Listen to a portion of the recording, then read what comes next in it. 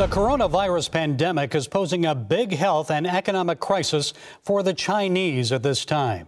But many foreign policy experts here in the United States believe the virus is the least of America's concerns when it comes to China. President Trump has taken on China's unfair trade advantage, but what about defense and national security? Well, our next guest believes the China threat is growing. Brigadier General Robert Spalding is author of the book Stealth War: How China Took Over While America's Elite Slept. He's a former China strategist for the Joint Chiefs of Staff and senior fellow at the Hudson Institute. General Spalding, good to have you here. So I know many people are concerned about the spread of this coronavirus in the United States, but it seems like health officials in our government are doing a good job containing it here. So what should be our greater concern when it comes to China? Well, certainly the greater concern with regard just to this coronavirus alone is a secrecy and control of the Chinese Communist Party. Of course, this goes all the way back to the beginning of December. It didn't really start coming out until mid-January. By then, the epidemic had spread. And so bringing in at an early date our CDC representatives and the WHO would have been the right choice. Of course, China is led by the Chinese Communist Party, which is a totalitarian regime. And essentially, we haven't learned anything from, the 70 years of the Cold War, where the Soviet Union essentially ruled over the United Soviet States, much like the Chinese Communist Party rules over China today. And so we see that come out every once in a while blatantly, like with regard to this coronavirus. But what's more damaging, and what I wrote about in my book, is a very stealthy way that they go about using globalization and the internet to insinuate themselves in every democratic institution within the United States, even to the point where suppressing speech and suppressing religion is something that they can do really at will. Well, I want to talk about that some more specifics in a moment, but President Trump says that he's been in touch with Chinese President Xi Jinping about the coronavirus, that they're friends. They have a good relationship. So how do you see this viral outbreak affecting U.S.-China relations? Well, I think it's more affecting the leadership of the Chinese Communist Party. So what's finally happening within China is that Chinese people are beginning to wake up and understand what kind of regime they live under. Of course, they've been quarantined to their apartments. Some have actually been locked in their apartments to die. I think, the United States and other democracies have come to know things like the concentration camps in Xinjiang and the forced organ harvesting of prisoners of conscience that has been illuminated by the UK tribunal. But the people of China have essentially been kept in the dark. And so for the first time, they're actually beginning to see the true nature of the regime, which has led to widespread dissent within the country for the first time, really since the Tiananmen Square massacre. Now, the president's fiscal year 2021 budget, I think, keeps the defense budget about the same, around $740 billion. What will that mean for the national defense strategy that prioritizes China?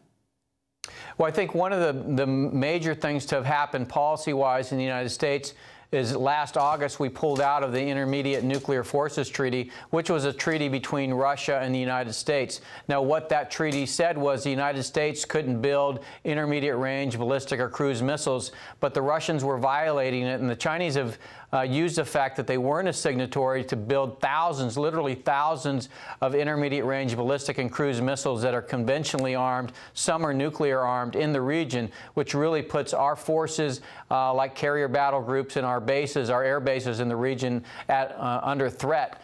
And what we needed to do was really begin to build some of those weapons ourselves, because they are quite effective and efficient at creating deterrence. They are taking our innovation, our technology, our talent and capital, and using it to build up their science and technology capability and their manufacturing capability. And so not just building weapons or buying weapons is what the United States need to do.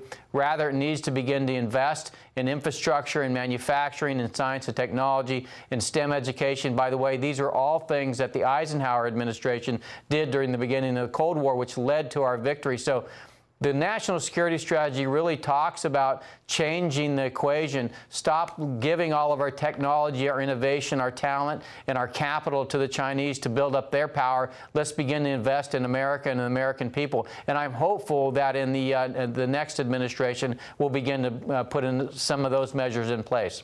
Well, I know in his State of the Union address, the president said he's committed to building the newest branch of the U.S. military.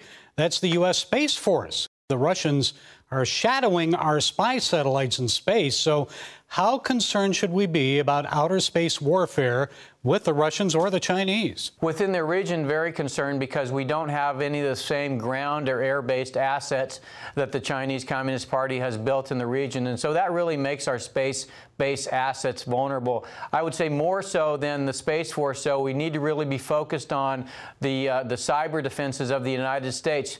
The American military doesn't focus on protecting the data of the American people. And we saw recently that Experian was rated of 148 million records. So 148 million Americans had their credit data stolen by the Chinese Communist Party. The Department of Justice indicted the 4 PLA officers, but nevertheless, that data is within China now, and they're going to use it to undermine, the people or to get close to the people that they want to. And so it's an incredible tragedy that the American military is not protecting the data of the American people. It isn't a national security strategy that we should do that by building a secure nationwide 5G network, but we're not currently doing that because of convention, because of business models, because of politics. And I think we really need to understand the kind of challenges we face today with globalization, the internet, and protecting our freedoms.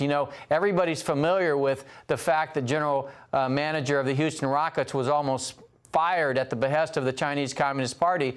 But even more insidious is this ability to influence Americans at the individual level, particularly after 2016. We saw the Russians use AI bots, artificial intelligence bots, social media networks, and big data analysis to create protests throughout the United States. The Chinese are perfecting these technologies and techniques as well, and it really creates a challenge for democracies today.